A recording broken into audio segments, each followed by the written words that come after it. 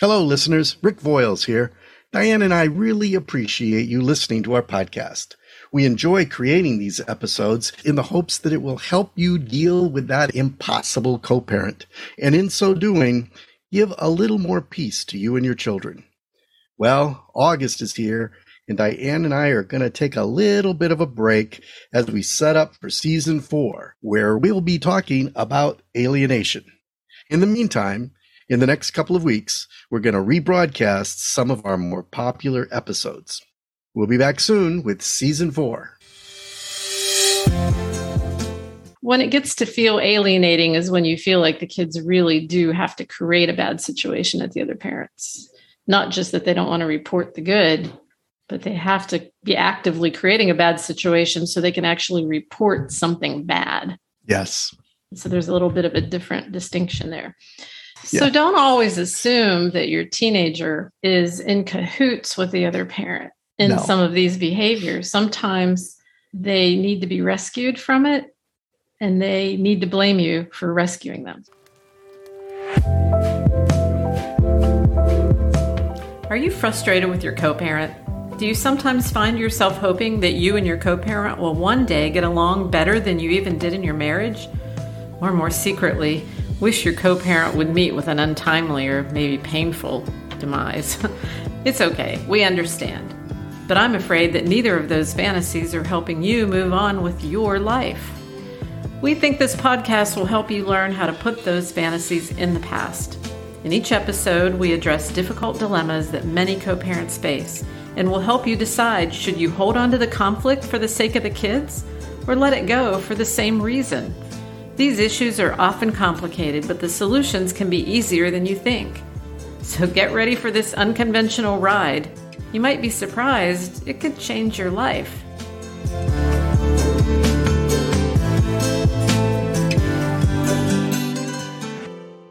Welcome to Co-Parent Dilemmas, where we give you practical solutions to those impossible co-parents. I'm Diane Dirks. I'm Rick Voiles. Hi, Diane. Hi. What's happening? Well, I'm excited about our next topic, actually. Really? Oh, yeah. Yeah, I enjoy doing these things. It's always fun. So before we get into today's episode, you and I were talking about who we would like to hear from in 2022. And there are a couple of groups of people that I would love to get comments, feedback, questions from. One of those are attorneys who work with high conflict co-parents. Right. We always ask parents to give us their dilemma questions. I want to appeal to all of you family law professionals out there who I appreciate all the hard work that you do to help them through these difficult times. What is your frustration? What dilemmas do you see that you wish you had easy answers for? And also, another group of people are teachers, medical professionals. Right. Yeah. These are people that are on the outside, but have to deal with the divorced family, especially those high conflict couples. I know when they come into your office and they're sitting in the waiting room and you're worried about the drama that might ensue. Rick, you and I have both had clients where they've told us the doctor has said, don't come back here anymore. Right. They won't see him again. You're ruining the peace in my office. Or these poor teachers that have to deal with co-parents who demand separate parent-teacher conferences. And one parent's telling you the kids are failing because the other parent won't do the homework with them and are asking you to please tell the other parent this or that. And they're wanting written reports from you. And what I hear usually from teachers and medical professionals is it's time consuming to have to cater to all of these needs of these parents in high conflict. So we would love to get your feedback. If you're listening, please drop us an email at 1234dilemma@gmail.com. Well, this one we're going to put our toe in the water of alienation. Oh, that's deep waters. Yes, but not expound completely. I think we'll save that for another episode. Oh, we have plenty of episodes into it. Yes, we do. But we got a message from David. He doesn't say where he's from. And he says, we've been divorced for 5 years and I see my kids every other weekend. It is clear to me that their mom is alienating them. And he gives lots of different reasons why he thinks they're being alienated. But one of the ones that I thought was interesting, he says, they'll often catch themselves having a good time at my house and then they pull back because they're not allowed. We've heard that before, right? Yes, yes. His question to us is, should I try to get more time because it's clear they're being alienated, or will that just make them hate me more? Ooh, good so question. We don't know how old the kids are. He's been divorced for 5 years, so it's been long enough. And it is interesting that he said they'll find themselves having a good time and then they pull back like, oops, I'm not allowed to have fun at dad's. I'm going to be in trouble if I have fun, if I enjoy dad. Right, yes. Because I need to be able to go back and report. And what I love about those stories is it means that kids don't want to lie. Oh, interesting. Yeah, say more. They've been taught to be honest. They've been taught not to lie.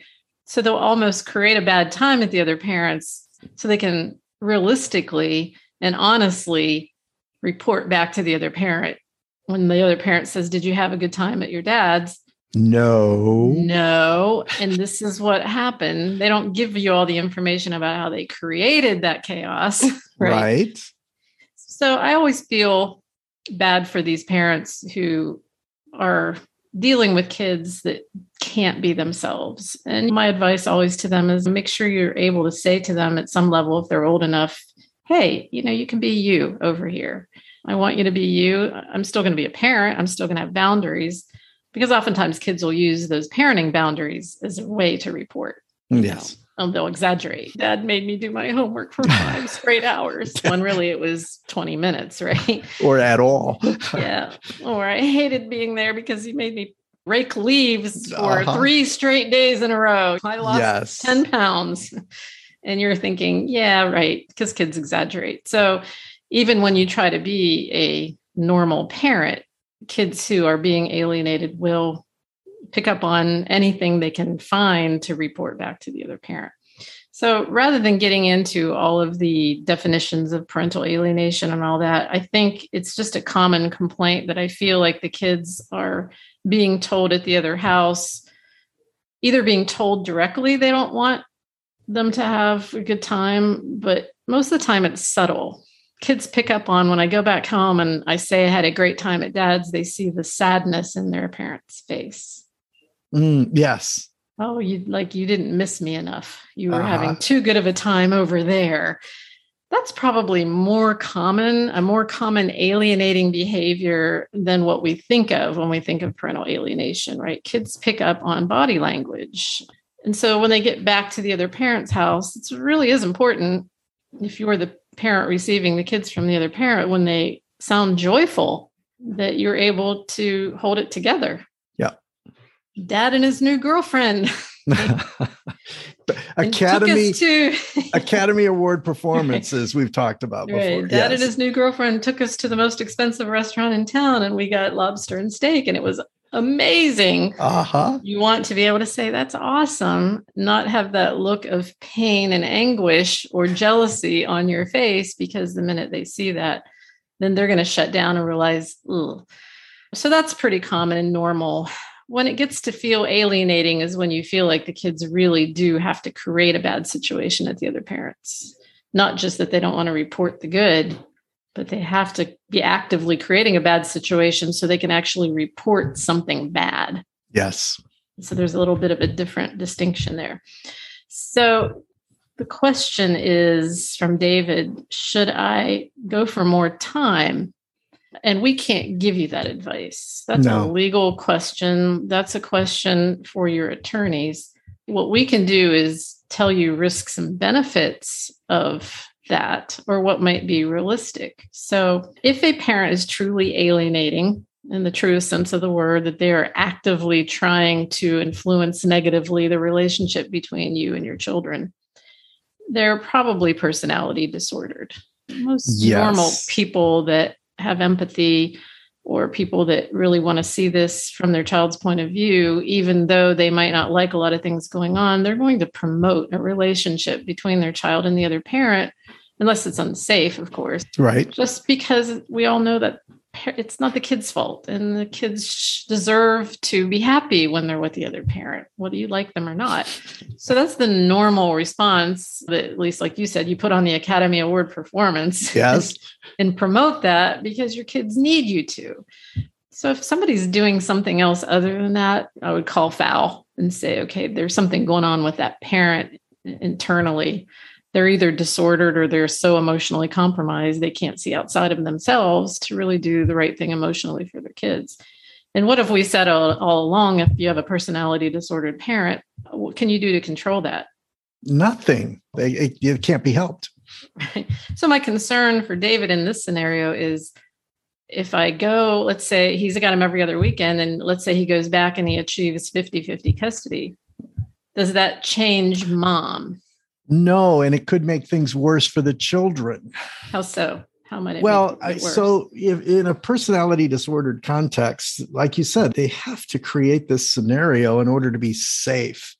They have to find ways to literally make, in this case, mom, content, happy. If not, their lives are miserable over there.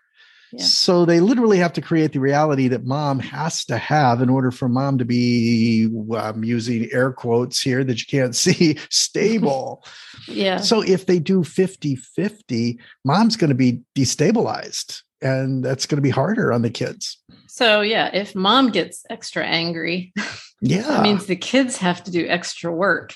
So one of the risks, and we're not saying it is a risk in your case, David, or not, because we don't know all the circumstances, and that's something for you and your attorney to talk about. But one of the risks that we have seen in our experience is that if you make the other parent angrier, the kids have to pay dearly for that extra anger. Yes. So it might not be productive. In cases where the alienation is extreme and severe, that includes kidnapping or other unseemly things, the court typically with that will make extreme remedies, change custody completely, and ask that the alienating parent get intensive therapy or whatever. But that's pretty rare. Yeah.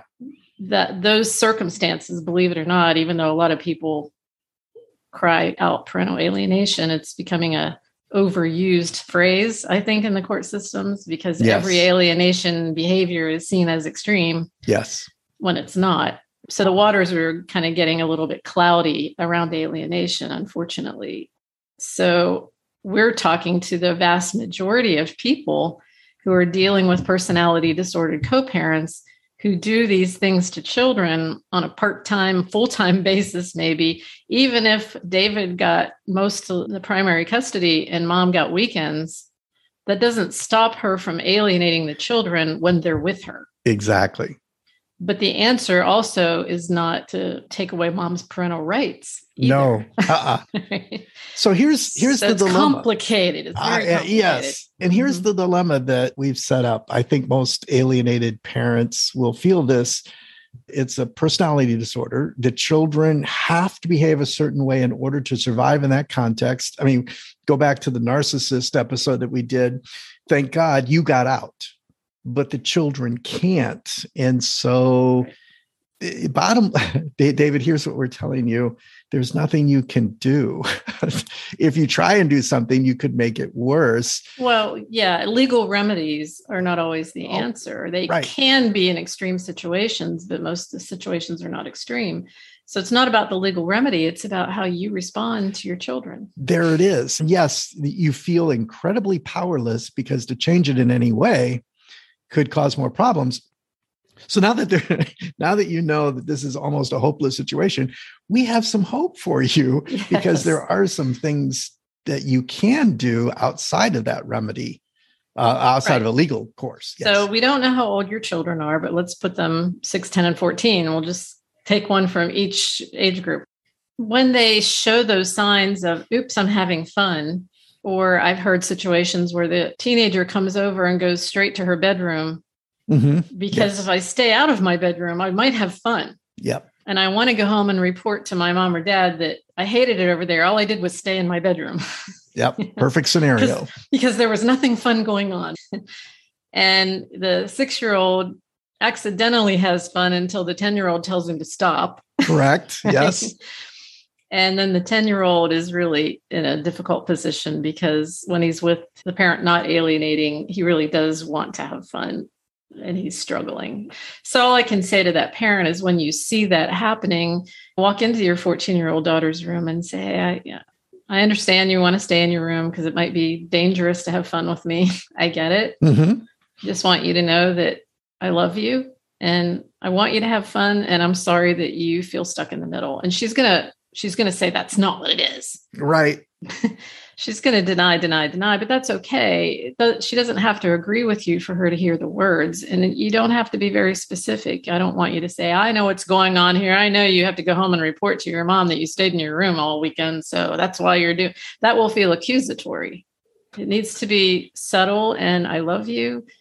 I can't imagine how hard it is to be stuck in the middle between your mom and I around all this. But when you're ready to come out and have fun, please do so.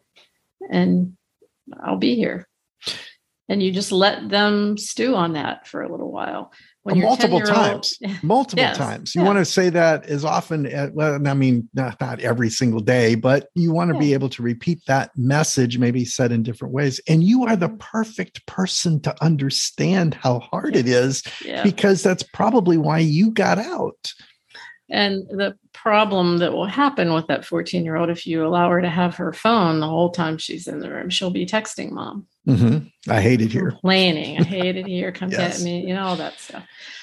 So, you're going to have to figure out what the phone rules are about a teenager holed up in her room with only a phone, because there are some implications of that as well that would be unhealthy. Not about texting with her mom, but about texting with everybody else in the world and what she's getting into 8 hours a day holed up in her room. So you might have to be the bad guy and say, I'm going to put some limits on the phone use while you're here because I'm the parent and I'm allowed to do that. And if she wants to call her mom, you say, here, you can have the phone to call your mom. You got 10 minutes and give me the phone back. Even that's complicated because she's going to turn that into a story. Dad wouldn't let me have my phone. Exactly. But you have to do some of this with confidence. It might be that the teenager needs you to set that boundary so she can blame dad for why I can't talk to mom. And that saves her from having to talk to mom. Yes. Right? Yes. So don't be afraid to save your child from the other parent by setting a rule and then getting hated for it. Yeah. Right. I remember years ago when my son was a teenager, there was a party his friends wanted him to go to, and he didn't really want to go to it. And he was trying to tell me, Mom, can I go? But kind of winking at me in front of his friends. Please tell me I can't go, know. And I remember saying, no, you can't go. We have plans. And he was like, and he turned around and shrugged his shoulders with his friends and said, sorry. Mom said no. And I allowed him to make me the bad guy. Yes. Yeah. I've had that experience too. Yes. One of those things. Can I go? And say, okay, hold on. Do you want me to say no? Yes. So don't always assume that your teenager is in cahoots with the other parent in some of these behaviors. Sometimes they need to be rescued from it, and they need to blame you for rescuing them.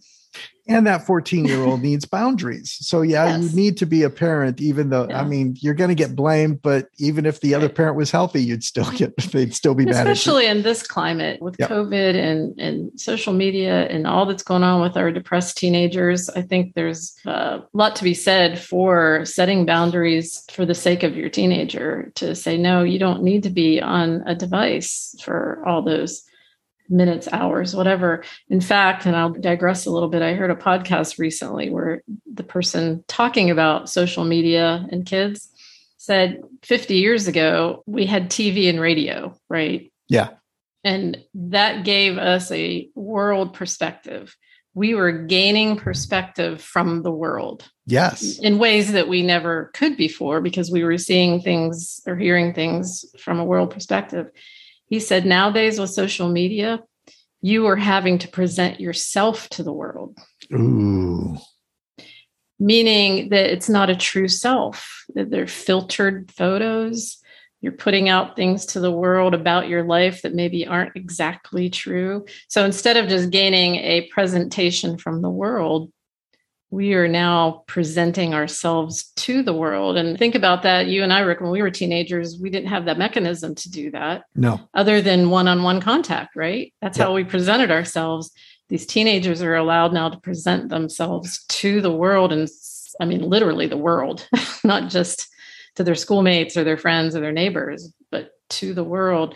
And that probably has a lot to do with identity crisis. I would think so. Yeah. In our children. So, didn't mean to digress with that, but don't be afraid to say to your teenager, I'm going to protect you from having to put out a false presentation of yourself, because that is going to affect how you feel about yourself eternally. The pressure. No one can be as perfect as you present yourself to be. It's the pressure of being on all the time. Right. So back to David in this question about, should I try to go for more time? My gut feeling is that probably won't make the situation better, but what will make it better is for you to be the safe, stable parent that they can be themselves with you. And that means limiting that self-presentation through social media. Yes. Yeah. And actually then, I like that image. The other side of that coin is to create space for them to present themselves to you, who they are, and ask questions and create. I mean, it's always difficult to create lines of communication with any teenager. But if you get to the point where they are sharing with you good things, bad things, and you have this ongoing conversation and you represent that emotional safety net for them, then they will keep coming back. Even if you do that on a weekend. Oh, yeah. And, I've had plenty of kids sitting on my couch saying, I can't wait to see my dad this weekend or my mom this weekend, whoever their non-custodial is. And we talk some more about it. And I ask, would you rather live there? Oh, no. Gosh, if I did that, my mom would freak out. Yep. There it is. They know, they know the game. Yes. And so, no, I just know that dad's on this weekend, I can let my hair down and just be me. And that doesn't necessarily mean I can do everything I want because dad is just the fun time dad. No. That's not what they're talking about. Emotionally, I'm allowed to be a kid. Yes. There, where during the week with mom or with my custodial parent, I have to take care of her. And that's exhausting. Yeah. And that's what we're describing here. I think that for David, that the good news is the things that your children need from you are typically kind of normal parenting things, to be the emotional safety net, to support them, to hear them, to give them their voice so they have a place to go. To think that you're going to be able to counter what mom's putting in their heads is going in the wrong direction. Yeah. Or defend yourself against it. Yes. And no amount of time is going to change that. And on the other hand, no limit of time is going to stop you from being that predictable, dependable, consistent parent that they can lean into. And here's what I like about this situation that David presents. He still sees his kids every other weekend. So even if mom is attempting alienation, it's not completely working. Yes. Because alienation in its completion is when the child says, I don't want to see you anymore. And they proceed to not. And you become estranged. And so I'm glad, David, that you're not there yet. You could get there, however, if you continue to make mom hate you more. His question was, will it make my kids hate me more? If you do things to make mom hate you more, then it may get to that point where the kids have such a hard time dealing with her emotions that the only way out that they see is just to stop seeing you. Yes. Which would be a tragedy. So I like the fact that they still are seeing you, even though you can see these games being played. You have a grand opportunity while they're still seeing you to put this in perspective for them, to love them no matter what, understand what they have to do for this to work for them. And eventually, the older they get, the more you can say, I get it. I know what's happening. And I'm sorry. Sorry that you have to respond this way in order for you to survive. Yes. But I'm with you.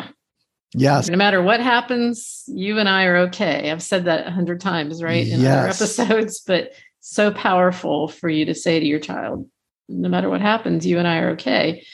And you proceed to be a parent. Yes. Right? Correct. So in a situation that many, many times, almost inevitably, that alienating parent feels helpless and powerless to the other parent. Yes. But the message of hope we're giving, I think, David, is that you're not powerless to be the parent your child needs. Yes, absolutely. Awesome. Well, we will unpack parental alienation maybe in another episode, because I know that's a hot topic. Yes. It's a lot. A lot. Kind of like narcissism. We'll keep revisiting that topic, obviously, because it's a lot. And there are so many different and various unique situations around parental alienation that you can't just lump them all together. No. And address it in a 20-minute episode. So we'll continue to revisit that issue, I'm sure, in the future. Coming soon to a podcast near you. More about parental alienation, yes, and narcissism. There you go. All right. Good being with you, Rick. Yes. And we will see you all next week. See you next week. Bye, everybody. Bye. We hope this episode was helpful to you. If you'd like to share your dilemma or tell us how something we said has benefited your situation, please call 1-234-DILEMMA. That's 234-362-3445. Or email 1234dilemma@gmail.com. Also, don't forget to subscribe to Co-Parent Dilemmas wherever you get your podcasts, and give us a favorable rating. That will make us more accessible to co-parents who are searching for help. Thank you for being part of our non-impossible family.